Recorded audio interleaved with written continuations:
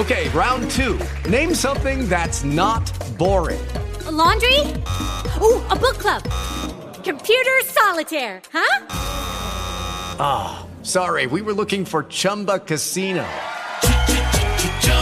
That's right, ChumbaCasino.com has over 100 casino-style games. Join today and play for free for your chance to redeem some serious prizes. ChumbaCasino.com. No purchase necessary. Void where prohibited by law. 18 plus terms and conditions apply. See website for details.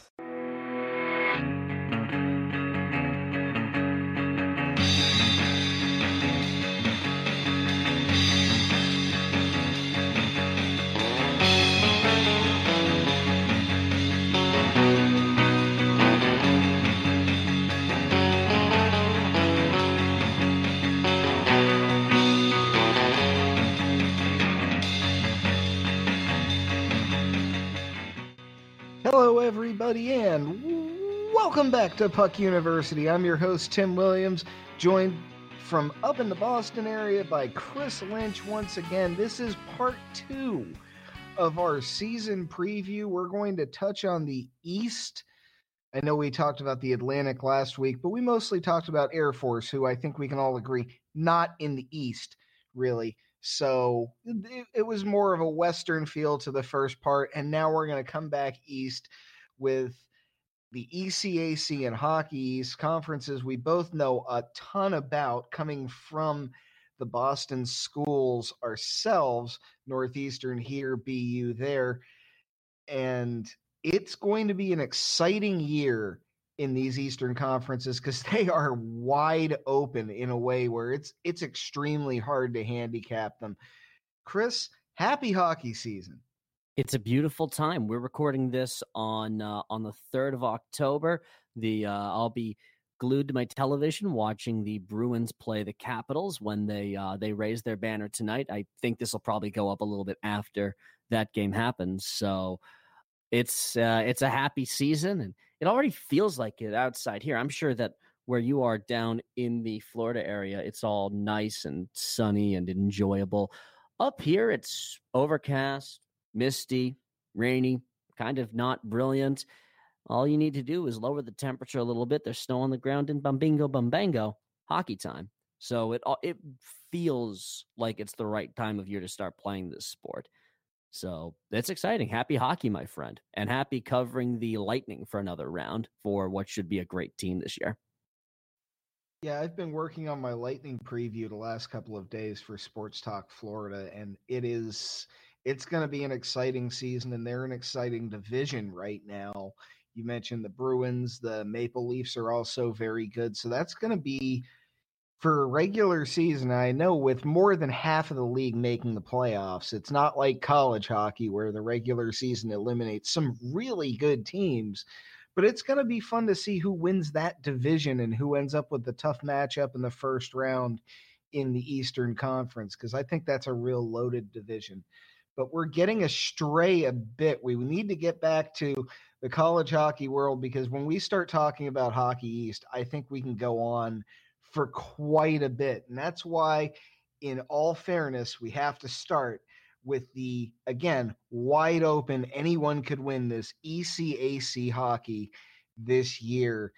It could be a great year for the Ivy League schools in particular. Yeah, I think you had mentioned last year that you thought the Ivy Leagues were going to make a great big comeback, and I was a little bit more skeptical, but it turned out that 3 of the 4 teams in last season's ECAC Final Four up in Lake Placid were Cornell, Princeton, and Harvard, with the only other one being Clarkson, which kind of feels like an Ivy League school, even though it absolutely isn't. It's a fine quality school, but the Ivy Leagues do separate themselves a bit. They definitely did. And the Universal, there are 2 favorites who top pretty much every poll I've seen, from the ECAC coaches poll, the national ones, my own preview, which isn't up yet at the time of this recording. It should be up tomorrow, and we'll promote that and we'll share that around. But the 2 favorites are Cornell at number 1 and Princeton at number 2. Beyond them, you could fill out the most of the rest of the ECAC rankings however you want, but it's really the Big Red and the Tigers in that order are universally agreed that these two probably should be listed as the favorites moving forward for this year. Yeah, it's going to be a big year, especially for Cornell. They had a great season last year, and they're looking to build on it with another one this year. And they are, if there are favorites in this conference, I'd agree they are co-favorites along with Princeton, who is going to be a real loaded squad. And just a couple of years ago, we were talking about this team as sort of also ran in college hockey, and yet here they are with they're going to have really an interesting squad, the Tigers, this year.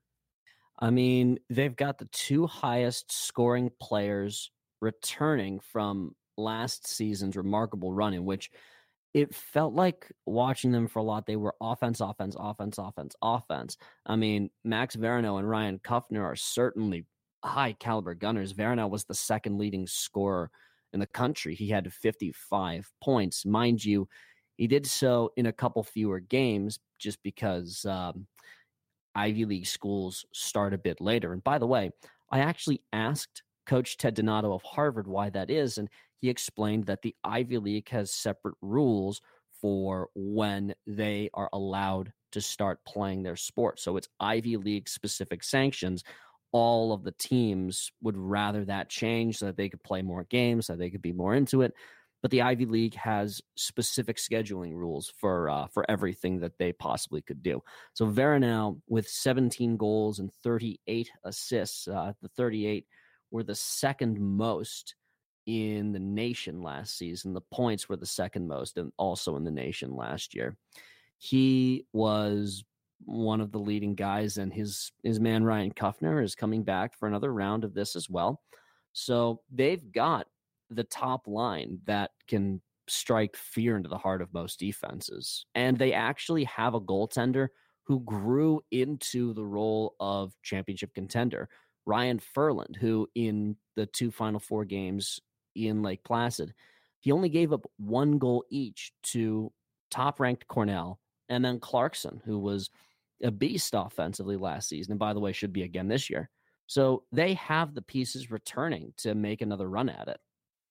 And it's a shame because of that Ivy League scheduling, we are not going to get to see the Princeton Tigers until October 26th. But when they start, they're going to start with a bang and show just how good they are in what should be a really fun match to watch. They start off at Penn State.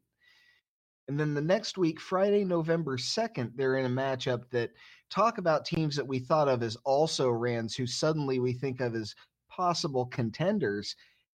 They're at Dartmouth on November 2nd, and Dartmouth is a really fun and fascinating team to talk about this year as well. Yeah, I'm seeing Dartmouth as a very popular upset choice. And in part, I think that stems from how well they did last season when teams, I think, looked past them a bit. And I think thought, we can kind of overlook this whole unit. It's a team from the Ivy League that isn't Harvard, because Harvard was, I think, for a while, the team that represented the Ivy League and represented it very well. The standard bearers for most of this decade in the ECAC have been Harvard, Union, and Quinnipiac. And pretty much everyone else from the Ivy League, Cornell had successful years, but Dartmouth was viewed as a team that you can look past. They went out to Denver last year. They lost 1-0 in their first game against the reigning national champs and then beat them in the second game 5-4 on the road. And they put on a very strong performance in the Ledger Bank Classic, which is their Christmas tournament that they host at Thompson Arena, in which they forced Minnesota Duluth to a shootout. They ended up losing in that shootout, but they forced another one of the nation's best teams to a standstill and beat Clarkson on the road. This is a team that earned a lot of favor last season with people, myself in general, myself as well. I think Bob Gaudette has a pretty good group of people up there. I just wonder what they'll do in the goaltending department, because they had Devin Buffalo, which, by the way, keep your eyes out for some of these names that you'll see in college hockey because they're great and they're beautiful and they're awesome. But Devin Buffalo is no longer a part of Dartmouth's team, so they've got 3 goaltenders to choose from. And, well, as of yet, I don't know exactly who they chose, and that's the biggest question I see. But everything else with them, I could see them having a good time and making a pretty good go of it. And they get, I could definitely see them making some more noise this season. And speaking of ECAC teams that wear a lot of green, Clarkson could be a fun team to watch as well and could be a tough out in the ECAC. They look to be another one of those teams just lurking behind the favorites that could end up, we could end up in a couple of months just thinking, how did we miss this team coming into the season? Where did this team come from? They've got a good squad up there. They're almost starting to catch up with that extremely well-decorated women's squad they have at Clarkson. I mean, they were kind of like that as well last season, I feel like. We kind of regarded them as a team that could do some stuff, but don't really count on them to do a whole lot. I could definitely see them repeating, particularly they have their star goaltender, Jake Kiley, coming back. He almost single-handedly won them a bunch of games. He almost pushed them through Providence and got them to their first Hockey East championship game in pretty close to it, in over a decade, actually. It was from 2007 was their last time that they made it that deep before last season and before barely losing. So I could definitely see them making a pretty good run at it. Devin Brousseau is back for another round. Nico Sturm is a pretty promising player. I like what I saw out of Jack Jacome, who's a small guy with some speed. Harold's Egel, his last name, number 18 on the team. Harold's, and his last name is spelled Egle. I am very, very sorry for probably butchering your name. I'll figure out how to pronounce it at some point. I just know that you're a good hockey player. So I think my dad actually saw some highlights of them and noted, these guys look like the University of Vermont. Also, my dad is from Vermont, so he mixes the two of them up. That's just a little side thing. Yeah, it's an interesting unit that they've got up there. I think they'll be in the keep your eye on them category for the season this year. And what seems to be a habit for ECAC teams, they start off at Penn State for a weekend series October 11th and 12th. Penn State getting a lot of tough ECAC opponents early. That'll be fun too, to see Clarkson at Penn State in Pegula Ice Arena. It'll be a test for their defense because Penn State always is, but it should be a fun one. I think it should be. I mean, those matchups, the Big Ten matchups, are fun. It's probably a pretty good idea for you to get some travel time under your belt, and also you better win these out of conference matchups. And Penn State's an interesting opportunity for them to face a completely different style, but one that I think they can handle. I just wonder how they'll adjust without having Sheldon Rempel, who was their leading guy last season on the offensive side of things. I just wonder, and he was an All-American last year. I just wonder how exactly they're going to adjust without him, but I think they've got enough to keep up the offensive attack. I keep pointing out these out-of-conference schedules because I think especially in the ECAC where these Ivy teams play the shorter, more condensed schedule, these out-of-conference games are really going to matter in the standings in a tight conference. And that's where I think the early advantage is probably going to go to Cornell. They start against Michigan State at home. That they play a couple exhibition matches at home before that, but then they start with Michigan State. And even on our Eastern preview, I can fit in a poor Sparty there. They play Northern Michigan, who's a tough opponent. Northern Michigan out of the WCHA is no slouch, and they'll give them quite a handful, especially as Northern Michigan will be at home on November 9th and 10th for those. but really advantage Cornell in this out-of-conference schedule. It's not quite as strong, or at least as formidable early when we know nothing about college hockey yet. But they could really get through that, maybe unbeaten, and if they do that, that could be the edge in such a tight conference. I could definitely see that. The Michigan State matchup is an interesting deal, especially since it's at Ithaca, in Ithaca, I should say. And from everyone I've heard, I've not been there yet. I've not been up to Cornell, but everyone I've heard talk about it says that it's a special experience and a special place to get to see a hockey game. It's what you think of when have you read Ken Dryden's book, The Game? A while ago. Okay. He talks about growing up in as a kid playing hockey up in Canada, and he talks about this image of parents and people from around the town piling into their cars, lines in, going into and from the hockey rink at all hours of the night, and it being almost a religious experience kind of deal.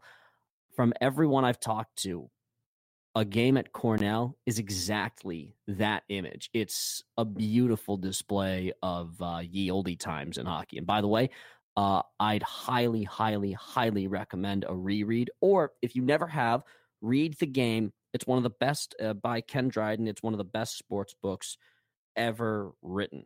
It's one of the best. So I think you're right on the Sparty matchup being in favor of Cornell, especially in Ithaca.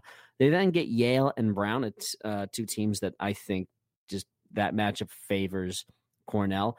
That Northern Michigan trip is their first time away from home. And keep in mind, Northern Michigan, they hosted the WCHA championship game last year and were a couple bounces away from playing in the NCAA tournament last year before Michigan Tech upended them. That's a very good team that should be another tight matchup again. But I take a look at Harvard's schedule early on, and I just can't help but feel as though they might have. I think Harvard has the easiest schedule out of anyone in the conference this year of the top contending teams. And I know they've gone through some transitions, but I still feel like Harvard really has the easiest total package schedule this year. Yeah, Harvard has they get Princeton somewhat early on November 3rd. That'll be a real test for them, and they're at Dartmouth, which, as we mentioned, that's going to be a tough game. That'll actually tell us a lot about the ECAC on October 27th, the first regular season game for Harvard. They play at Dartmouth. That's going to be fun. That's going to be quite a matchup. So that'll tell us quite a bit about the middle of the ECAC, or at least what we see as the middle coming into the season, which of course will mean nothing within a month. But they get Princeton on November 3rd at home. That's going to be a good game. Then they take a while. They get Arizona State at home in their non-conference schedule. They do have to, of course, play in the Beanpot, which is always tough. They're scheduled against Boston College in the first round on February 4th. They also play BU at home on January 8th. So they do draw some tough teams, but they do have a pretty favorable schedule.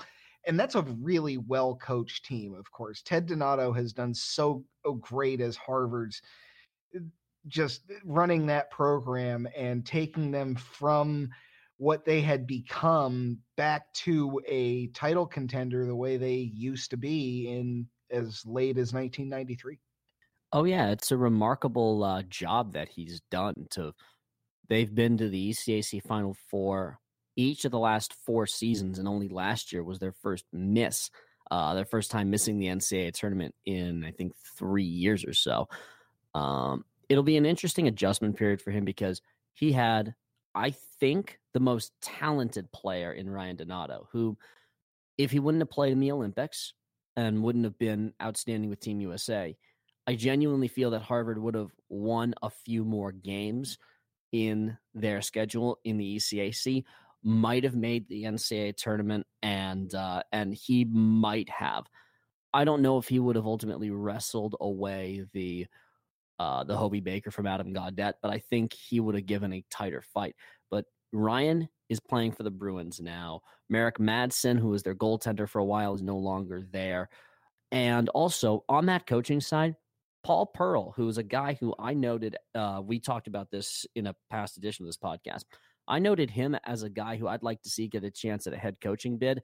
He didn't get that chance, but he did move across the river to BU to be Albie O'Connell's new assistant coach. So I think Harvard does have enough talent, and of course Donato is still coaching, and the younger brother Jack Donato, who's the I think second in that. Yeah, he's the second in that family. I think there's plenty to be excited for Harvard. It's just I think this is a really fascinating transition opportunity for them. And oh, by the way, if we're thinking of early games to keep your eyes on, I kind of overlooked one game in November on the 24th at Madison Square Garden against Cornell, which if you want to play big time hockey, go play it at Madison Square Garden. And that Harvard Cornell rivalry is a special thing. So maybe I should point out just a few other things that will make their schedule a bit tough as well. I think that Cornell game being one of the premier attractions of the Harvard schedule. It's going to be one of the premier attractions of the early schedule because you hinted at it there. That's one of the best rivalries in college hockey, and it's one of the ones that I like to explain to people who aren't that necessarily into college hockey is what makes it unique and what makes the rivalries different. Harvard and Yale both play in the same conference, and they play each other regularly, and both of them have very good programs. But Harvard's real traditional hockey rival is always going to be Cornell. It's just they have this history between the two schools, and on the ice, it's really like nothing else. It's the premier rivalry, I think, in that conference, and that's saying something because the ECAC has a lot of them. It has a lot of old rivalries. It has a lot of tradition. I mean, some newer rivalries as well. Yale and Quinnipiac are right on opposite ends of Whitney Avenue, and they don't exactly get along that particularly well. St. Lawrence and Clarkson have some pretty good history back and forth with each other. Union and RPI have some pretty good history, but really the history of the conference, I should say this includes the entire history of the conference, because before some of the Boston schools and some of the other New England schools spun off into their own conference in Hockey East, Cornell and Harvard were warring against each other. Cornell's biggest rivalry in the 60s and through a lot of the 70s was BU, but Cornell and Harvard was always there. And after BU and BC spun off their own thing, Harvard became the biggest rival by far for Cornell, and really still is. Cornell fans will still travel to Bright Landry and make their presence known very, very well. So just keep your attention for that game on the ECAC schedule at Madison Square Garden. And not only a lot of history, a lot of recent history. They had some great games as late as last year that were some of the best games in college hockey last year. Oh yeah, last second goal up at Lina Rink, and a hat trick for Anthony Angelo and a shutout for Matt Galeta in Bright Landry when the Cornell crowd showed up in a gigantic way. So yeah, they're gonna have continuing rivalries and beefs going on for a while, and they met in the ECAC title game in 2017, I think, and it wasn't the tightest of games, but still, these teams are playing in championship level games, and there's not a lot of love lost between them, and players have made that known. It's like BUBC; the players fully understand exactly what they're stepping into, and they know that the older guys are probably going to mix it up with each other at a few points throughout the game. Just that's the way a good rivalry should work, I think. And speaking of Yale and Quinnipiac, they play each other February 8th at Quinnipiac. and then they finish the season on March 2nd, Quinnipiac at Yale. These are two teams that they're not necessarily going to be contending for the ECAC this year, but that's going to be a fun way to finish the season between Yale and Quinnipiac, two schools that are extremely close to each other. And because the ECAC isn't just the Ivy League schools, it gives these two schools an opportunity to go at it against each other every year, twice a year. And those are a lot of fun as well, and might hold some late season, someone's trying to get positioning into a conference tournament and maybe pull an upset or two at the end of the season on March 2nd. It's certainly possible. It's certainly possible that there will be late season intrigue. I absolutely believe that these two teams will love to tear each other apart. As for the possibility of them probably not going to contend that much, I'll definitely say that about Yale. I just don't see the depth. And for their special teams last year, for their power play, I think they were 57th out of 60 on their power play, or something really, really low. So if they turn their special teams around, then I think they could contend, or I think they could make some noise. But I'll agree with you on Yale. As it pertains to Quinnipiac, let's take a minute and note something. Last season, they finished one game under 500, or they finished 2 games under 500, 16, 18, and 4 overall. That is their first losing season since becoming a Division I hockey team. They haven't won a national championship. In fact, they can kind of blame Yale for not having a national championship, which is, I think, one of the big reasons why there is such a great level of disdain from Quinnipiac towards Yale, because that was their best opportunity to go ahead and win a national championship back in 2013, and they the Bulldogs took it away from them. Regardless, still, last season was the first time that they've ever finished under 500 since they turned Division I, joining the MAC conference, the predecessor to Atlantic hockey, in the 99-2000 season. That's a remarkable string of consistency by Rand Pecknold's team. And I still think that there's some real talent on this team, at least when it comes to the defensive side. I just don't see the scorers. I think they'll still be a pretty good team. I think they can make some noise. I just want to see where the scoring is going to come from for the Bobcats. Yeah, and that's kind of where the ECAC being wide open comes into play, is that I might think of Quinnipiac as not one of the top teams in the conference, but they can still give anyone a run for their money. But I'm not sure we really talked enough about how good Cornell looks coming into this season. Not to get too far afield, I just think that before we wrap up on the ECAC, we really should go with the highest ranked team, Cornell, who brings back sophomore goalie Matthew Galida, who, apologies, we had to spend most of last season figuring out how to pronounce his name, but it is Galida, and he is maybe the best goalie in the East, maybe the best goalie in the country. And that's going to be a good way to lead your team. They're going to bring back quite a few players that were really good, but bringing back Galida that makes them contenders instantly. Well, for save percentage last season, the two players who led college hockey were Cale Morris of Notre Dame, who won the Mike Richter Award, and Colton Point, who was a first-round draft pick of the Dallas Stars. Those two had a .944 save percentage. Galida was third with a .939. He also had the most shutouts with 9.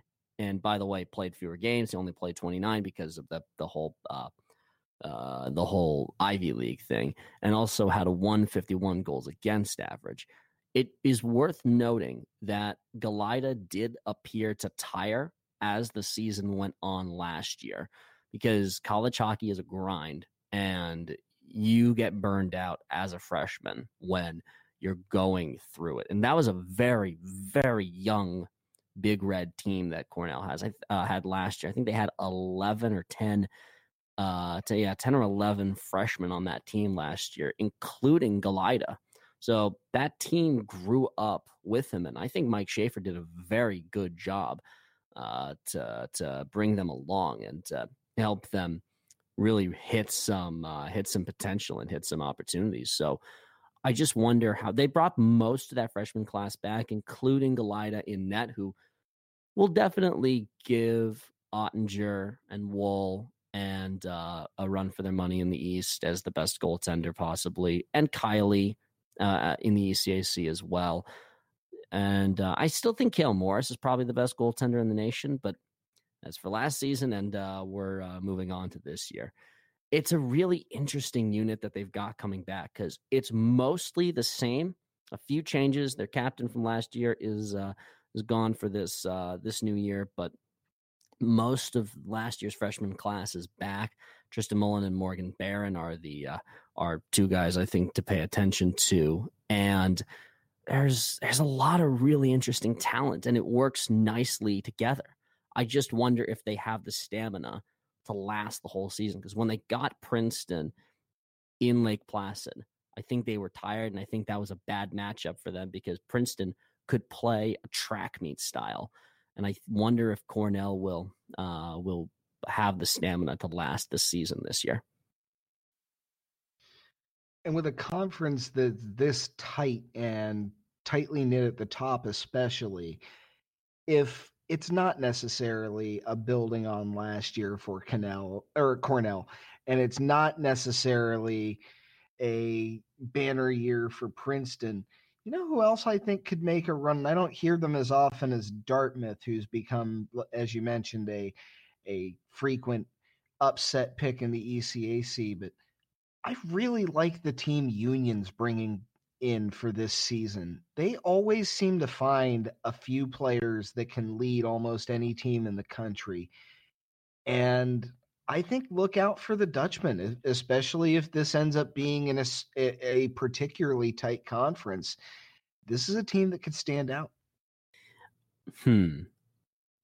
I see your point, especially when you consider the coaching staff that they've got leading that group. Rick Bennett, who, by the way, was floated as a potential to fill in for the BU job, has made that program, I should say, succeeded Nate Lehman in a beautiful way out there and won the first and so far only national championship in the history of that program. But what a job he has done.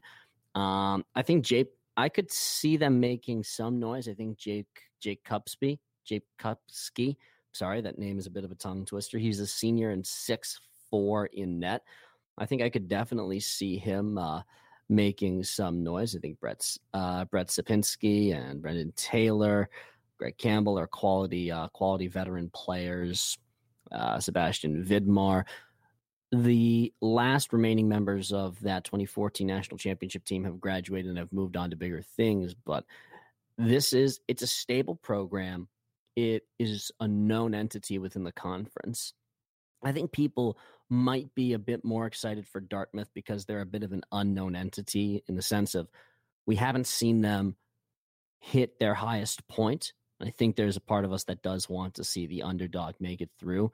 And I don't know if we view Union as the underdog anymore. Because when they won their national championship in 2014, they beat BC in the first game of the Frozen Four, and they beat Minnesota in the national championship game. Union's not an underdog program with their recent history and how they dominated the conference for this decade. So yeah, in 2016 and 17, they had an extremely potent scoring team that I remember they had Spencer Fu then, and now they've got his brother Parker Fu, who could have a great year in their. But you're right, they recruit too well to be seen as an underdog, and they've had too much recent success to be seen as an underdog. I just think that in an open conference, you hear a lot about pretty much each of these teams, and rightly so, because they've all done so many things that can make the case for how good they've been. But we tend to forget a little bit about Union in recent years when looking at the ECAC, because in the last few years, Harvard with Ryan Donato has been a terrifying team that could win the national championship. And of course, Cornell looks like they might be that kind of a team again this year. They look like it last year as well. And all the upsets that happened toward the end of last season and throughout the ECAC playoffs, that's become a wild conference in general. And it became to the point where I think people are a little bit overlooking Union this year, that they're one of those teams that's going to be trading punches with everybody else too. Definitely. It's one of the fun things about this conference is that it's a deep and very entertaining thing. I paid attention to the tournament that these guys put on last year, and it was a show. It was a real show. Princeton was the 7th seed in last season's ECAC tournament, and they ended up going on a crazy upset run. It's an open conference, and I could list off the I could take a look at some of these top ECAC units, and just you could make a convincing case for Cornell, Princeton, Harvard, Union, and any one of those schools, and a couple other ones. I think you could make a convincing argument that they could win the conference. I think that's a sign of a very healthy conference when a bunch of your teams can win it. It's a fun and entertaining opportunity to get to see what'll happen this year. And now shifting over to Hockey East, which I don't know if deep conference is necessarily the way to say it, because we've certainly seen this conference look like the best in the country at times, which I don't think anyone would accuse it of this year. But this is a conference that good luck handicapping Hockey East coming into this season. There's so much transition for so many teams that I don't have any real grasp on who I would say coming in as the favorite and who I would say coming in doesn't have much of a chance. I think it's going to be a rough year for Merrimack, but beyond that, Hockey East is going to be a shootout this season. Definitely agree with that. I'd say there's a trio of teams that people are generally putting at the top of expectations, and you could throw these 3 teams around and just pick one of them at random, and you probably wouldn't be that wrong for making the choice. So the 3 teams would be Boston University, Boston College, and Providence. 3 of the 4 teams that were in the Hockey East Final Four at the TD Garden last year. Full disclosure, I was one of the guys who voted in the Hockey East media poll. I gave my first place vote to BU. I think I was one of 2 guys who gave one. My second place team was Providence. My third place team was BC. You could make a convincing case for any one of those 3 being anywhere in the top bits, and then you're leaving out the fact that Northeastern still has some really good returning pieces, including a quality goaltender in oh my god, I feel dumb for blanking on his name right now. You're going to remind me of it in just a second. I'm going to kick myself for forgetting. Caden Primo. Right. I'm sorry. Was it Caden Primo who stepped in a big way last season after Ruck went down with a concussion and was never quite the same afterwards. And All-American defenseman Jeremy Davies. There are big pieces coming back for them.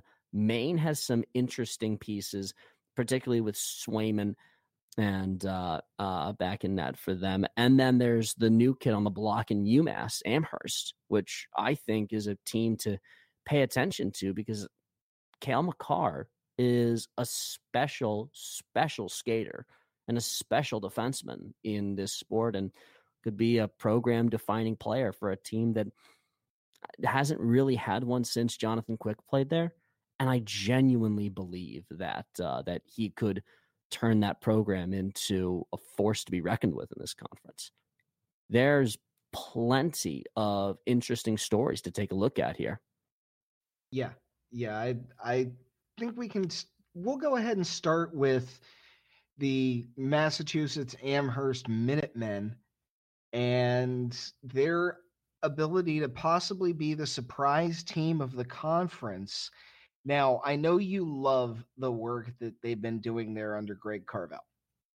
I do. I got to interview him over the off season, and I did a preview piece, which is, I think, one of my longer pieces that I've done for them.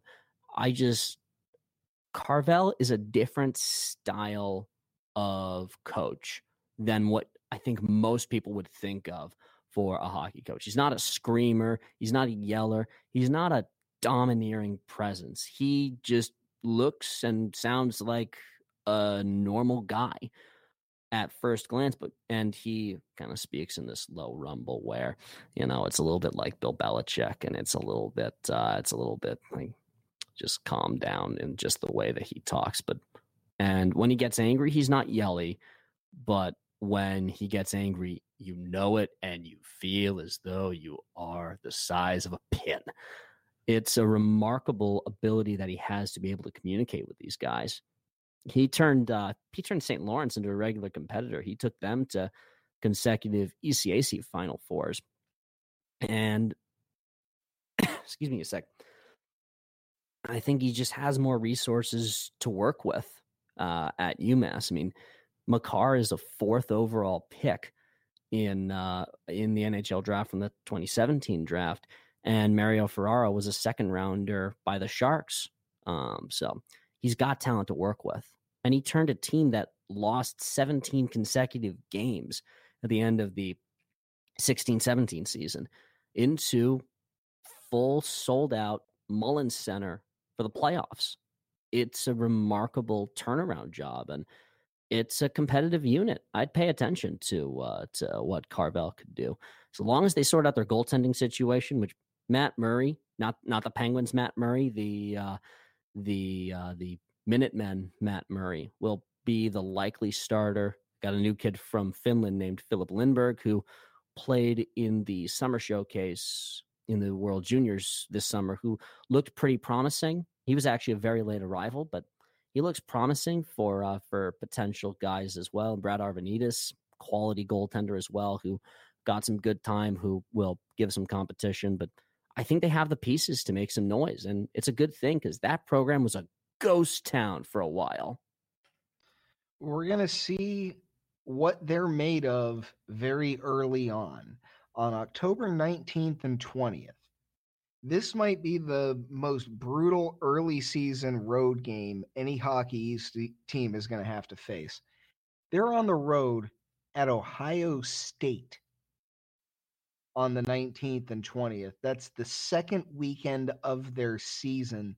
They start out on 12th and 13th, home and home against Rensselaer, and then they go to Ohio State. Ohio State, in the preseason poll from USCHO, they're ranked 3rd in the country.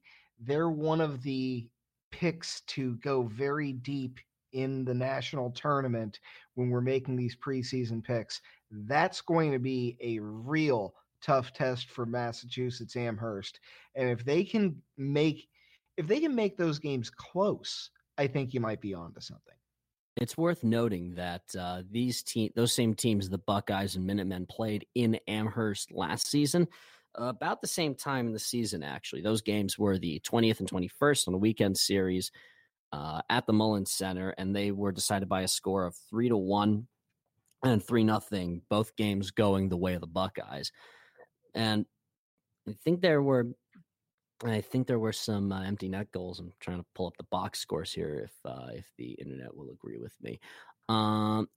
Okay, so no empty netters in either of the games, but still, they were close games, and they held their own by and large. And that was a point when the Minutemen, I think, kind of didn't know exactly what they were or exactly what the talent they had was, but they've held their own against quality opponents. They knocked off Providence in a pretty close game. They beat Union up at Union, And they held their own against Northeastern and the NBC and the top teams in Hockey East. So they've done it before. It's just, you're right. It's the early transition that they'll have to have. They start with a home and home against Rensselaer. And after that Ohio State series, they have a home and home with Merrimack, which, full disclosure, I did believe that Merrimack will end up finishing last in the in Hockey East. I just think that there were so many pieces that transition, and I don't think that the athletic department handled those transitions all that well. Still, don't overlook going into Lawler Arena. That's a brutal place to go play a hockey game. And so I think UMass will have plenty of early tests early on. Oh, and by the way, then you also have a November matchup against Providence, which will provide another test as well in case you need more of them. Yeah, they're going to get thrown into the fire early, and we'll see just what kind of upset potential the Minutemen truly have in that October and November schedule. They're at home for Princeton on November 24th. So it's not necessarily the optimal start, but for a lot of teams, it actually is. A lot of teams really want to come out and test themselves against the best. This is something that at BC, Jerry York certainly believes in, and at Boston College, it also kind of undermined their season last year. Yeah, the last 2 years, I don't think they've gotten an out-of-conference victory in a long time now. I think I'm pulling up their schedule because they didn't win a single out. Yeah, so, okay, their last out-of-conference victory against any team in the nation who is not in Hockey East and not in the Beanpot, because they also haven't won a Beanpot game since winning the Beanpot championship in 2016. That's a long time for them. Their last out-of-conference victory, November the 13th of 2016, 3-1 against Arizona State. That is galling. I maintain that if they would have won 1 or 2 non-conference games more than what they did in each of the last 2 seasons, they'd have been in the NCAA tournament. They've been in first place, or at least tied for first place in points in Hockey East each of the last 2 years. They missed the tournament because they didn't handle their business out of the conference. It's an aggressive schedule by the Eagles, and I respect Jerry York all the while for it, but they have enough talent that they should not be struggling out of conference as much as they are. Well, it's considerably less aggressive this year. They start out at Wisconsin on October 12th and 13th. That's not the easiest of matchups, especially on the road, but they should be able to win at least one of those games. They're at Quinnipiac on the 19th. Then they have a real tough one at home for St. Cloud State on the 25th. Later on in the season, they play Bentley in a non-conference matchup on November 23rd. That's, of course, local rivals, teams just west of Boston. So there's that. And then, of course, they go down to Arizona State on January 4th and 5th. So they seem to have loaded themselves up with non-conference games they should win. But then even so, they still play St. Cloud State at home, and they're at Notre Dame on New Year's Eve, New Year's Eve, December 31st. They will be at Notre Dame for what should be a fantastic matchup.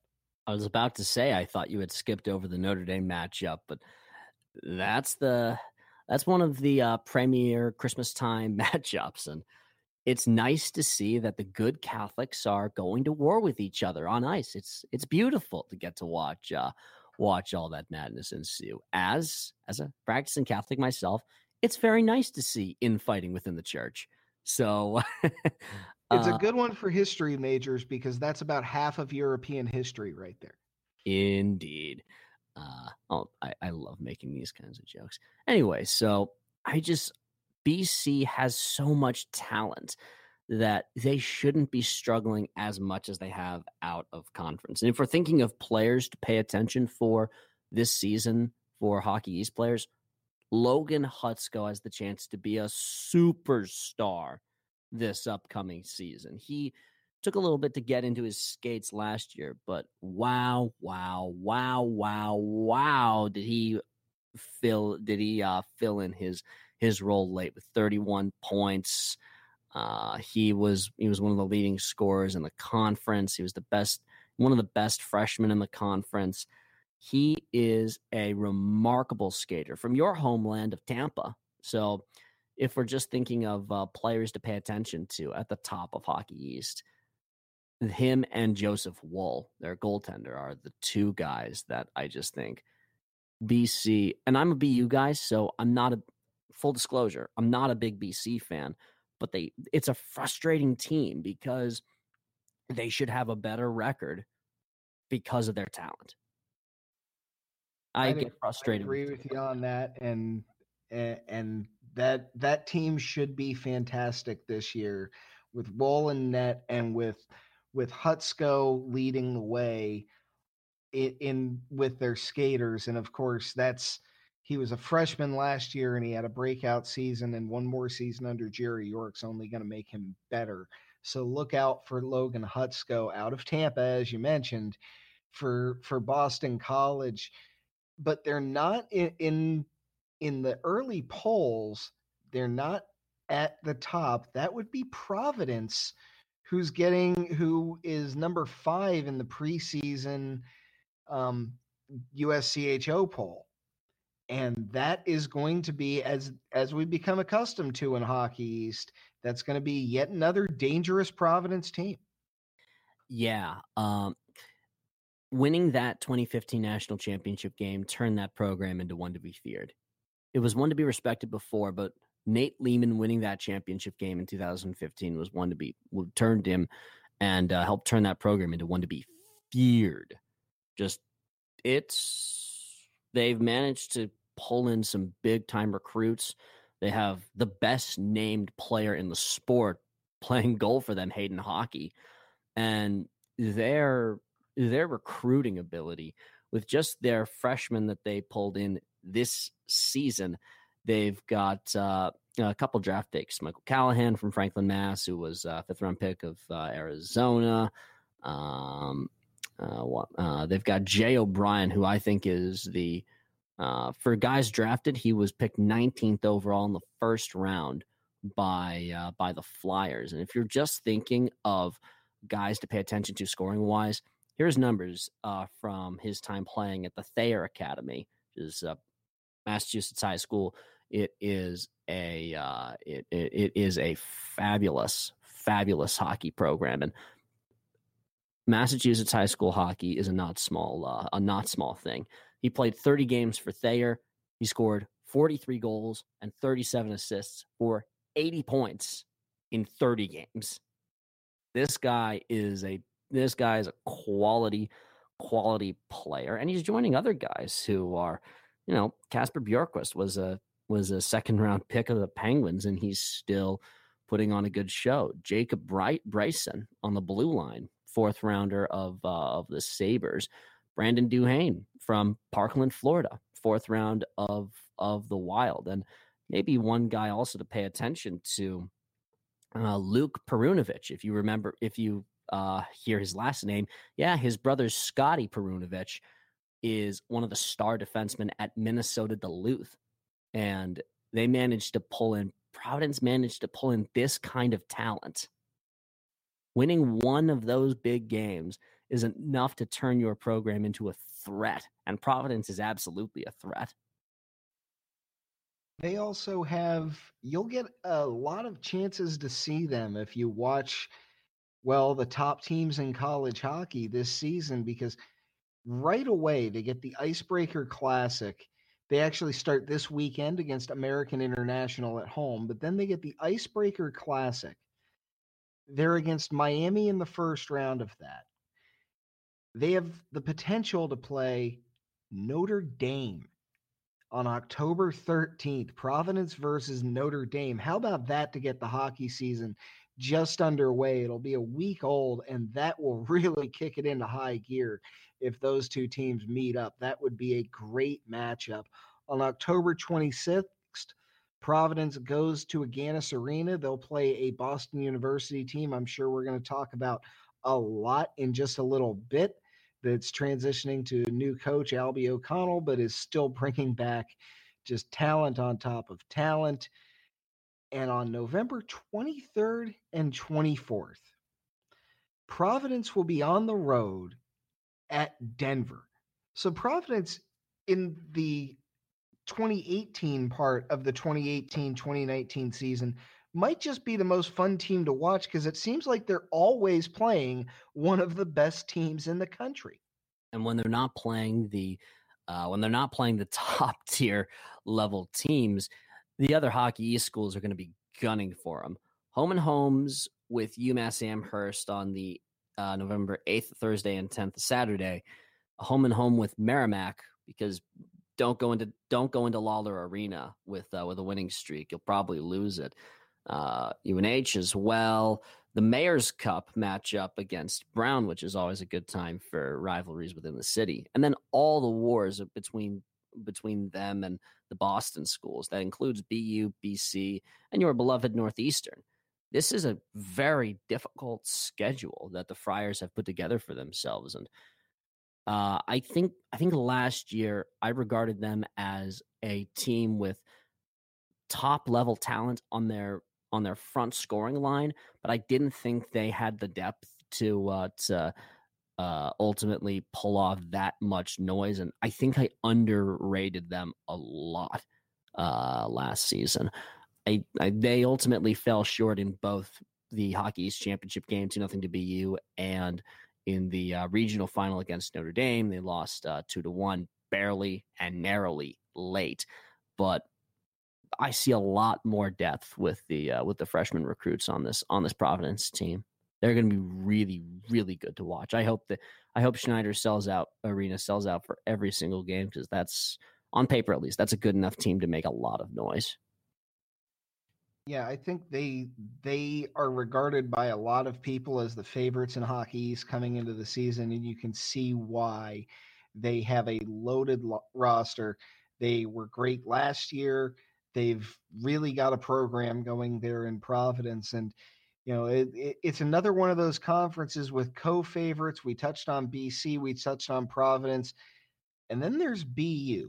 Probably in the last few years, one of the most enigmatic teams in college hockey, because they always come in with a roster that looks like they're just going to blow everybody out of the water. They're always loaded with talent that's already halfway to the NHL, but they didn't necessarily always perform up to their talent under David Quinn, who left somewhat surprisingly to take the job with the New York Rangers.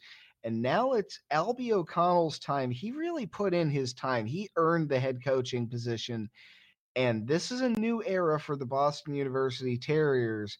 But of course, there is no such thing as a new era with these blue blood programs.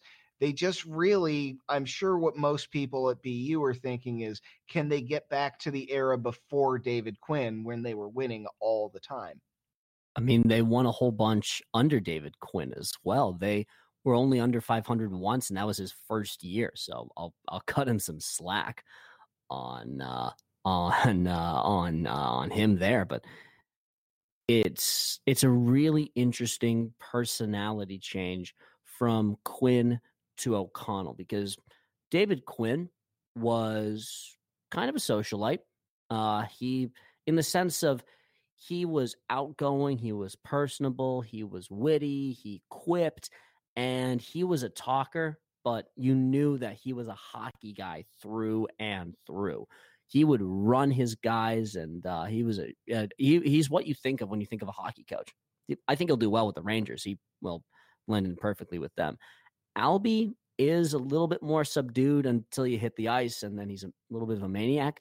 He's the epitome of a Boston rink rat. For one, the name sounds perfect.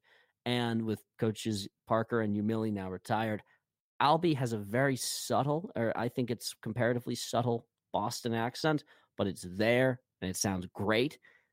And there's plenty to be to be a part of there. I think we're here for a second. We just have to derail for just a second and talk about one of my favorite things, the Hockey East Accent Championship, which was dominated for so long by Dick Umili. And of course, Jerry York has a good classic Boston area accent as well. But I think another strong contender, especially now with Umili out, is you got to love Norm Basin's Canadian accent. You can almost hear maple syrup. I'll definitely go along with that whole deal. Yeah, I could definitely see Basin. Scott Boric, I think, has a little bit of an underrated voice up at Merrimack. It's a shame that Dennehy is no longer holding down that job because he was in the dark horse contender race. So it's a fun time getting to listen to these coaches in press conferences. If you love the way that Massachusetts people talk, it's a great time. Albie will be one of the leading contenders this year in your accent race. Yeah, I'm looking forward to hearing Albie and hearing his, as you said, subtle accent, because those are always sometimes the best. Those tend to be the ones where they don't just drop the R's, they just misplace them. They move them to other words. Yeah, it's a weird accent because it's some weird amalgamation of an old-time British accent with country speak that's been a little bit like 1700s American country speak that's been updated, I put in air quotes, to the 21st century a little bit, while still being this archaic remnant of America's history, which actually that's what it is. A light Boston accent is something close to what people talked like and sounded like in the colonial days here. So just in the that's what a Boston accent is. Vermont's kind of similar as well. Northern New Hampshire, Northern Maine's a little bit like that as well. Like that molded New England accent. That's what it is historically. So it's just a fun little thing to get to know. Albie has that, and Albie's a Boston guy through and through. So I think he's perfect for BU. And the Terriers, of course, once again have a loaded lineup, still star-studded from having such great recruiting. Well, they've always had great recruiting, but I think it almost went into another gear under David Quinn, and they still have a lot of the fruits of that. And they're going to continue, of course, to draw the best high school players from the area and often beyond. Well, keep in mind also that for this most recent crop of recruiting, that's a lot of Albie laying the groundwork and him leading the charge on getting these guys in. There's one story that will annoy you as a Northeastern fan, but Albie O'Connell was a Northeastern assistant coach, and he originally got Johnny Gaudreau to commit to Northeastern. However, Gaudreau ended up decommitting from Northeastern because Albie left and ended up going over to coach at Harvard. You couldn't follow him over there because, Harvard doesn't give scholarships or anything like that for any of their stuff. Ivy League schools don't give scholarships. So he ended up deciding that he would end up committing to BC afterwards. And it really was. I wonder if O'Connell had gone to be an assistant at BU or at Providence or some other place, where Gaudreau would have gone. But that's the kind of talent that he's been able to recruit, and now he's running the show. Quinn did a lot in the recruiting game as well, but O'Connell was some of the heart that made it run. And this team, in a lot of ways, is Albie's work. Chad Chris and Logan Cockrell and Jake Wise from the freshman class and Shane Bowers, who, if you're looking for dark horse candidates to make it to the top players of Hockey East, number 15 of the Terriers, Shane Bowers, is a really, really good player to pay attention to. And I would point your direction as well to Dante Fabro, who's wearing a letter. And if I may, there's one difference between this Terrier team and others. They have, we've called them a young team for a while for how many freshmen that they've played. I think they have some actual development and some consistency with a few more players staying on from last season into this year. Just have, except the top line with Tkachuk going to the Senators, Melanson graduating and going to the pros because he was a grad transfer, and Greenway going to the Wild. But by and large, a lot of the forwards are back, and most importantly, Jake Ottinger's back for another year. So they actually have some consistency, which I feel like they've lacked a little bit in recent years. They'll be formidable under O'Connell, and I think that was the right choice for their program. That's the kind of guy that can go in and both continue what had been happening and going so well in recent years while also getting back to the program's roots and have what I believe you called last year more of a sense of the program itself. So I think that's going to start being installed more and more at BU. And it's going to just get them back to more where they believe to be their rightful place. So they're going to be a tough team this year, and they're toward the top of Hockey East.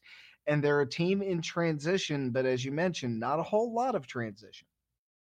I mean, there's enough that it's meaningful. Their top line from last season of Greenway centering Tkachuk and Melanson was a gigantic part of their success, but replacing your top line is always an important thing, but bringing back Bobo Carpenter, bringing back Shane Bowers, bringing back Dante Fabro, and hopefully Patrick Harper, who was knocked out of the season in the middle of it for, I think, some illness. I never learned exactly what it was that Harper ended up missing the end of the season with, but there's some big and important pieces returning to this team, but Jake Ottinger is the biggest piece that's returning. He was the MVP of the Hockey East tournament last year on what was BU was for maybe the first time in their existence an underdog team because they were the 4th seed.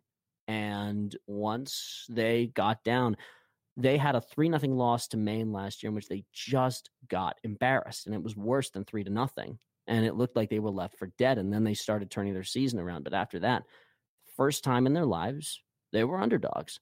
That includes that Beanpot final, which they lost to your guys over at Northeastern, where I maintain BU was the underdogs for that time. It was weird getting to watch the Terriers as an underdog unit. At that tournament, I think it was a little different just because of all the history going into it, that until they won one like they did, Northeastern, I don't think, could possibly be considered a favorite in that tournament. They had to live with all that as well, and that was hanging over their team. But your point is well taken. They surprised a lot of teams in that Hockey East tournament, and bringing so many of those players back in a way that they hadn't in recent years is going to energize them. And it had better because their regular season starts at Mankato. That's a tough one. And these teams played at Agganis last year, and BU got smacked around by the Mavericks and by their former goaltender, Connor Lecouve, who transferred out to Mankato for his final season. And the scores in the 2 games last year were 6-3 and 3-0, both going towards the Mavericks. So that's a bad matchup for them, or at least it was last year. I don't know exactly how it'll pan out. I think I've also been a little bit critical of I just don't see Mankato being quite as good this year as they were last, but it's a really interesting start. They play an exhibition game against Acadia. They play 2 games against Mankato in Mankato. Then the 19th, they host the U.S. Under-18 team, which I think they're going to have some of their team playing on the U.S. Under-18s, which is going to be strange. And then the next night, they're going off to Merrimack. They don't play a home regular season game until October the 26th against Providence. And by the way, your first game is against Providence, and then the next week, probably the most anticipated series of the early going, home and home with Northeastern. That's a very strange schedule to open up with, but a worthy challenge, I think, for BU to try and match. Yeah, it's one of those, it almost looks more like what we're used to seeing out of Boston College, where if you're contenders, you'll prove it right away. And that's the feeling of everything. I think BU, if they really are as good as people think they might be, will see it right away. And that's an exciting thing early on in the season, because you don't always get that early on in the season. You might take a non-conference schedule that doesn't have a lot of numbers on it. And by the way, one other thing that we forgot to note when talking about the ECAC, BU is taking part in the Friendship Four out in Belfast. So they have to deal with a bit more travel. I don't think anyone in Hockey East will have to deal with as much as UConn, who is the other Hockey East team going to Belfast, and then the Huskies also are playing a tournament in Las Vegas over Christmas time. So in 1 year, they're doing all their regular travel, plus a trip to Northern Ireland over Thanksgiving, and plus a trip to Las Vegas over the New Year's time. I don't think any team has as much travel as Mike Kavanaugh's UConn Huskies, but BU will have to play UConn their first game in Northern Ireland, and that's a tight matchup for them as always. And then Yale or Union in the second game. And either one of those would be a really fun matchup. But Union, I think, would match up very well with them. So the first half is a very interesting schedule. But particularly, I think we'll say more things about it when we get there. But the Friendship Four out in Belfast has been a smashing success. And whoever came up with that idea should get a gigantic pay raise. It's one of the best things about the Hockey East and ECAC schedules, I feel. Yeah, it's a great way to signal kind of the transition to the middle of the hockey season, where games become more and more important as the season goes on. And it's a great way to usher in the tournament season, because while there might not be as many mid-season tournaments as we'd like, as you heard a few weeks ago on this podcast, they mostly take place right around starting with the Friendship Four, and then kind of after that, they really start to ramp up all the way through the Beanpot. So that's when the regional tournaments and when the yearly tournaments start to really kick in, is right around the Friendship Four, which has been a tremendous success. And you mentioned Connecticut. That's a good place to pivot and talk a little bit about them, because the same way that the University of Massachusetts Amherst might surprise people and turn a few heads, don't forget about that ice bus. They're going to log a lot of miles this year in Connecticut, but Mike Kavanaugh has that team in the right direction. Absolutely. There were a few players who departed, particularly Max Latunov, who was one of the best players. David Quinn said of him after a tight series against the Huskies, in which BU won both games by 1 goal. First one was an overtime winner in which he didn't feel BU played very well, and he was right, but they still ended up winning because they had the talent. The second game was a 2-1 defensive grinder in which Jay Ottinger made 37 saves. He noted that whenever Maxim Latunov touched the puck, he felt like it was going to end up in the back of his net because he's that good. He left, and I asked Kavanaugh about it, because losing a player like that for a team this young in Hockey East normally should be a little bit of a death knell for you, but he didn't even flinch when I asked him about it at Media Day. He just said, "Oh yeah, I knew he was going." And really, that's part of what we want to do. We want people like him to go and be, when they're ready to go and have a successful run. And to his undying credit, he's had a pretty successful start to his professional career, but there's plenty of talent coming back, particularly Adam Huska, who, by the way, Adam Huska as the starting goaltender for the Huskies. It's perfect. It's almost as perfect as Hayden Hockey playing this sport in Providence. So they brought in some good talent, and they brought in a lot of international talent as well. Some guys from the Czech Republic. They brought in some other guys from Russia. Of course, you've still got your mix of Minnesota kids and Maine guys and other New England players. But this is a team that really does have an international flavor to it in its recruiting pool, that Kavanaugh's being very aggressive in where he's getting his guys from. Well, and you have to be. When you're not a traditional power, the traditional recruiting beds will dry up after a while. So you have to look for talent elsewhere sometimes. And that's an interesting tack to take for Connecticut. So I think it could really pay off. They'll be one of those mid conference teams that could scare anybody from week to week. And if it is, in fact, a down conference, as some people believe it might be this year, look out for Connecticut. I would pile them in with the Minutemen as one of those potential surprise teams in the conference behind the top five, because of course they're your three co-favorites, then Northeastern right behind them, and Maine right there with Northeastern. It looks like one of the old powers of college hockey could be returning toward the top in Maine.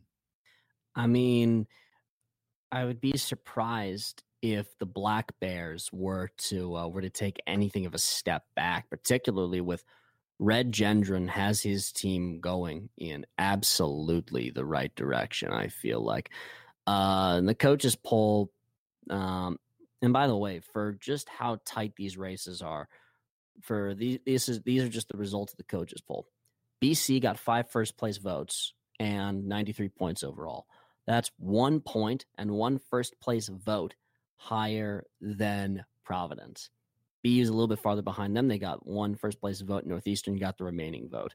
Northeastern is only 5 points up from 4th place to 5th place over Maine, who's only 5 points up on UMass Amherst, who's only 4 points up on Lowell.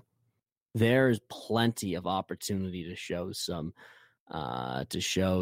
skill, to show some upset. And I'm really intrigued to see what Jeremy Swayman does as in his second season as the main goaltender. He showed some real flashes of development and held his own in a postseason series 1 against UNH, which is always a fun rivalry series. But then he held his own very, very nicely against the Friars last year. He played pretty decently. And by the way, if we want to talk about hard schedules to open up, Maine in their second weekend series is going to Duluth. And then they get a whole bunch of other Hockey East teams. So have fun, Black Bears. You're in for a good time, I think. Yeah, that's a wild schedule to take, to start off with Minnesota Duluth so early. And that's going to be brutal for the Black Bears in that non-conference schedule. But they do look to be an improved team, and they look to be a contender in a pretty open Hockey East where, a couple of the predicted powers slip and suddenly Maine's right there. And I would throw in that category of teams that are just on the periphery. Now you have the Northeastern Huskies, who are I would say they have one of the bigger variations in what people think of them coming into this season. Because as you mentioned in the coaches poll, they got a first place vote in Hockey East, proving that yes, coaches can vote for their own team, because as much as I like the Huskies, I'm just going to go ahead and bet that vote came from Jim Madigan.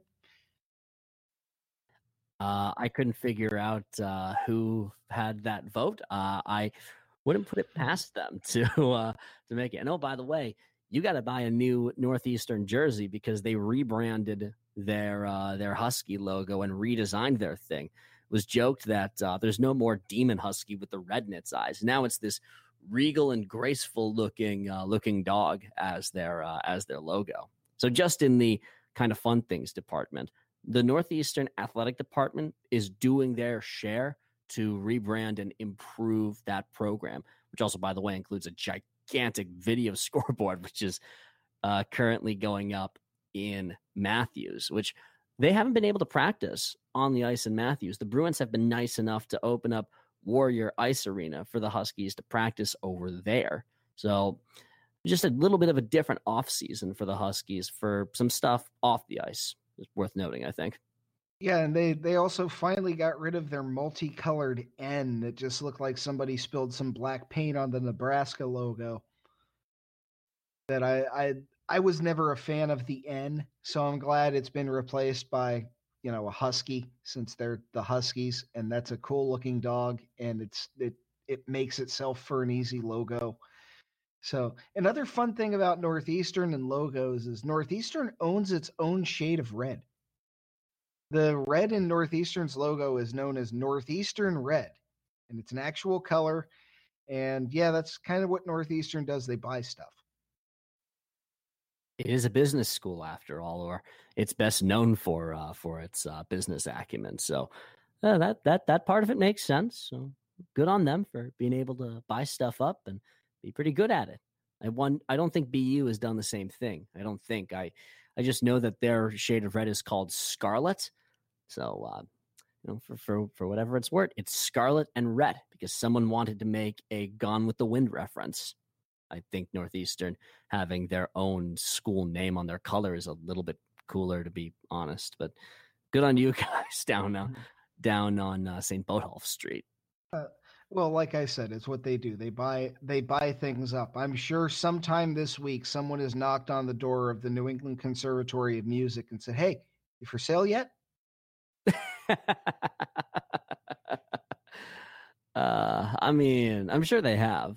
I'm sure that they've said we kind of like operating independently, but it's kitty corner. It feels like that conservatory is part of Northeastern. It's literally right across the street from Matthews Arena. It's just kind of a Boston thing. Yeah, it's right there. And in fact, it makes for an interesting atmosphere. When you leave that game or you go in, you can hear people practicing in their dorm rooms with their instruments from the New England Conservatory. It's almost like you're hearing a different band of its own on your way into the building. So I always liked that. And, certainly if and when Northeastern does buy New England Conservatory, leave it about music because we all like that walk to and from Matthews. They're a team where their out of conference schedule, with the exception of having to play St. Cloud State, they'll play them at Matthews Arena, but that's going to be a tough matchup for the Huskies. They have a pretty favorable out of conference schedule. They start out the season October 12th and 13th. They're at Sacred Heart. Then they come home to play Union College. We discussed, I think Union's a pretty good team. That'll be a fun test.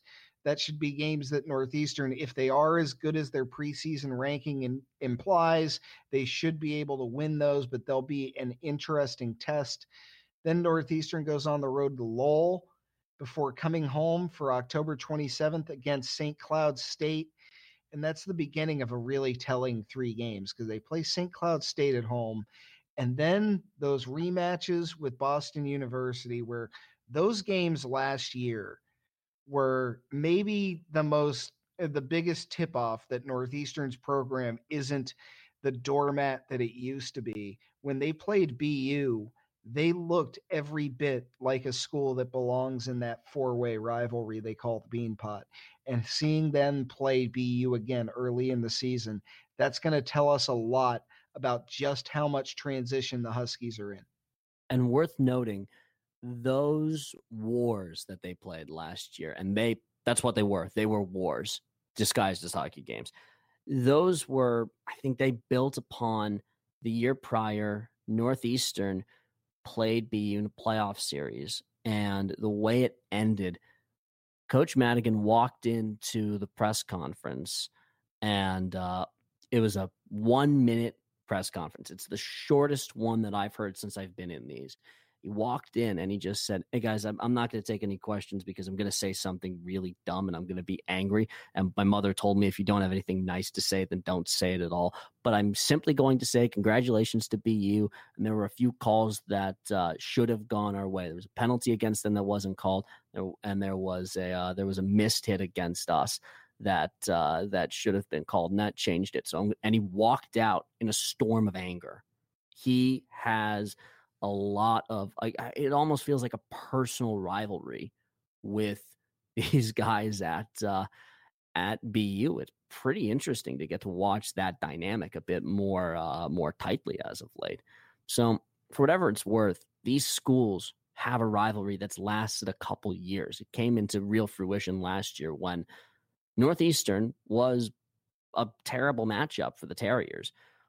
It's just a team that's in such big transition because it's almost impossible to replace a scoring line of Sikora, Gaudette, and Stevens, which was so completely dominant and had three players that are absolutely NHL or at least high-level professional players that are no longer playing for that school. That's a hard transition to make. And I wonder how successful they'll be or if they'll stumble in a few of these games in the early going, despite the real talent that they're returning in net and Caden Primo and Jeremy Davies, all American defensemen that they're returning. Well, I think that's where, if they're not going to stumble, and I actually do think that they're going to be a very good team this year. Now, I might sound like a homer, and I'm going to be a homer when I talk about this, but I think that there is a pattern developing here that every year it seems like, now, of course, this is a lot more stark than others, but last year we came into the season wondering if they're going to miss Zach Aston Reese's scoring. They clearly didn't. Now, he was a great player for them. He was a Hobie Baker finalist for them. But they went on and they were even better the next season. The year before that, we were wondering how they were going to replace Kevin Waugh, who to that point was one of the best players Northeastern had ever had wear their uniforms. So this is three players instead of one. That's what makes it a lot different. But at the same time, if you're bringing back a defenseman, defense and the blue line were not always Northeastern's friend in recent years. And I think losing these scorers is going to allow them to concentrate a little more on preventing scoring from others. And that's where you get to the biggest asset they have, Caden Primo in net. But if they can be a better defensive team, I do expect that they're going to score a lot of goals because this is a Jim Madigan team. He finds goal scorers. They're not going to have the line they had last year by any stretch, and they're not going to run away with the national lead in scoring the way they did last year.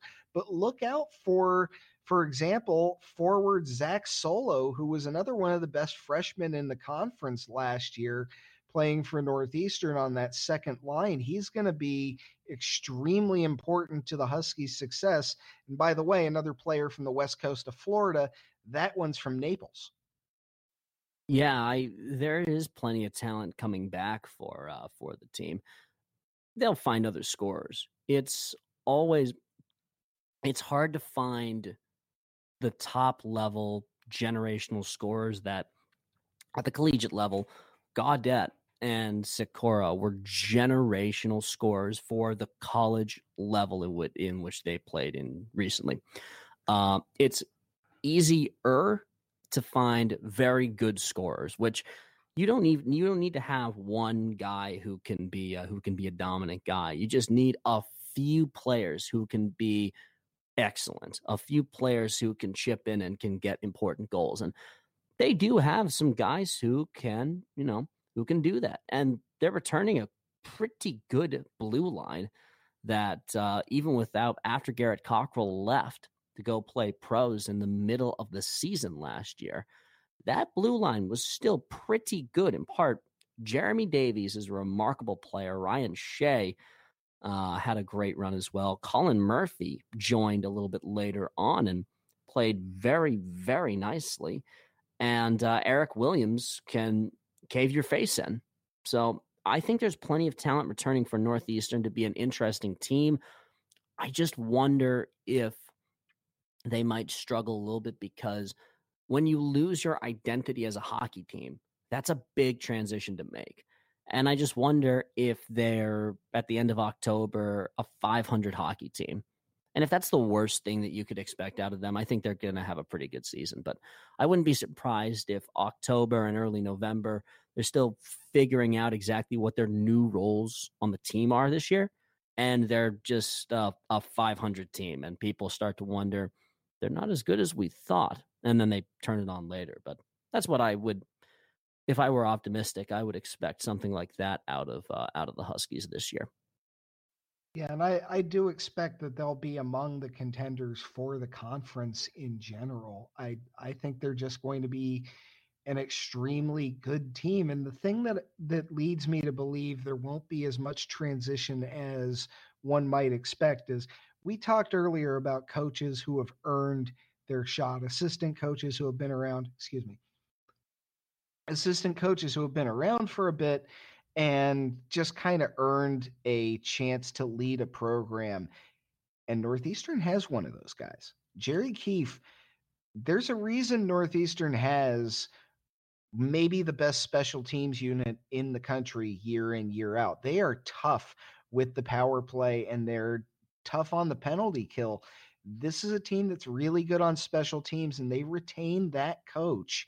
So it's going to be yet another year of, if Northeastern can play disciplined hockey, there are going to be a lot of teams that make mistakes and have their lunch eaten by the Huskies. And that's going to be the hope for that program because they are going to have to find more depth than they had maybe last year with such a great top line. They're going to need more performances from more players because they're not going to have that top line. And that makes them a lot less dangerous out there on the ice at any given moment. But that's going to be a team to be reckoned with. And it's part of why I believe Hockey East is going to be such a wild conference, that you don't have a drop off there, that there aren't, this isn't a conference that has temporary programs anymore. And I think we're going to see that. Could any of these teams, I could definitely see Northeastern not being what they were last year, but for them to win, they can't be what they were last year. I'll sign on for that. And I'll actually offer a little bit of some optimism with some recent history with one of the other Beanpot teams. Harvard, after the 2016 season, their two biggest scorers, or their two leading guys in Kyle Criscolo and Jimmy Vesey, who won the Hobie Baker that year. I think those two guys, they left at the same time to go play pros. They graduated the same year in 2016. A lot of people were wondering, well, where exactly is the scoring going to come from?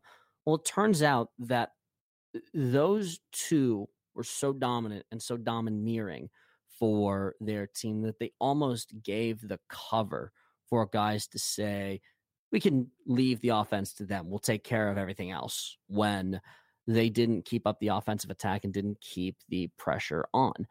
I wonder how many of the guys that played on the second line or the third line, guys will get a promotion from the fourth line, like Austin Goldstein, or guys like Grant Josephek or Lincoln Griffin. I wonder how many of those guys ever, not even consciously, not even did this willingly, but just subconsciously thought, we don't have to worry that much about the scoring wise, about handling and carrying and bearing the load, because have you seen how good our top guys are? There's nowhere to hide. And now you've got to throw your all in onto it. And you could have a very, very good season with depth like no one else. Harvard that year, behind Kerfoot and Donato and a number of other quality scorers, won the ECAC and reached the Frozen Four, and was a bounce, a board battle, and a terrible luck on placement of a puck off the bar from reaching the national championship game after losing to Duluth. So I could see something similar happening for Northeastern, the transition from Harvard's 16 to 17 season. I could see that happening for the transition from Northeastern's 18 to 19 season. They'll certainly be one of the teams in the East to watch, just to see what they're like without that top unit. And as we mentioned, there's a lot of Hockey East that is in, to some degree, I don't know if transition's the right word, but they're not going to be the same teams. College sports, of course, there's always that turnover, but then you have coaching in some cases like BU and like UNH.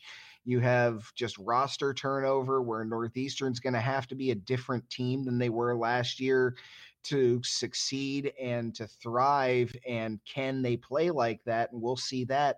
Again, we'll see that pretty early on when they play St. Cloud State at Matthews Arena, and then they go on to play BU in a home and home the next weekend. So these early season schedules that we look at, they're going to have one of the tougher ones. And I just look at that conference, and top to bottom, I don't know how much I like or dislike any of the teams.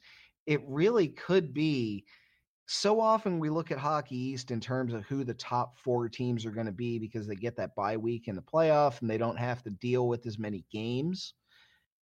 But it could be much deeper than even that this year, between what you've said about Amherst and the Minutemen and what there is in Connecticut, and Maine's right there on the periphery. They're going to be a formidable school. And we don't know what to expect from a lot of the rest of that conference. Merrimack could be better or worse than we think. But as you mentioned, a lot of Hockey East regular season titles are won at Lawler Arena. Yeah, you always have to worry about where you're going to, especially since Scott Borak, when he walked in and had his opening press conference, was talking about his goal is to win a national championship at Merrimack. That's the kind of conference you're in where first day on the job, what's your goal? Trying to win a national championship. Merrimack has only been to the NCAA tournament twice, once in the late 1980s when they were an independent team, and once in 2011 when they played in their only, to this point at least, Hockey East championship game and narrowly lost BC that year, and then lost heartbreakingly in overtime against Notre Dame. So those are the kind of programs that that you're dealing with out here in this conference. So you can't take any of these opponents for granted. It's a really, really interesting unit, and UNH should be no slouch either. And by the way, if we want to talk about perfect coaching hires, Souza was the obvious choice to succeed Dick Umile. Not replace him, because no one will ever replace him, but succeed him. And I think that he'll be great for that program. I think he'll be great for the Wildcats. So wrapping up, we're just days away from the first regular season games of the college hockey season. Chris Lynch of InsideHockey.com, where will you be to start the college hockey season? Well, as it stands right now, my first regular season game covering will be on Sunday, this upcoming Sunday, when Merrimack plays the second game of their home and home series, or their 2-game series against Lake Superior State at 4:00 in North Andover. So that'll be October the 7th. I'll be in Amherst on Saturday covering a college football game for you guys at Sports Talk Florida with USF paying a visit to them. I'll almost certainly stop by the Mullins Center and check out the exhibition game that the Minutemen will be playing against the Royal Military College of Canada and see how the Minutemen are looking early. I'll probably write a piece on them afterwards, but my first regular season hockey game of the college season will be on Sunday the 7th between Lake Superior State and Merrimack College. It should be a great start to the season. For all you fans out there, best of luck to your teams, assuming your teams are not the Boston College Eagles. This has been the 2018-2019 season preview for Puck University. I'm your host, Tim Williams. Please follow us on Stitcher, iTunes, wherever it is you get your podcast. Please follow us there. We'll have new content hopefully every week throughout the college hockey season. We will be back next week to really get the season started in earnest. And as always, keep your head up and your heads clean.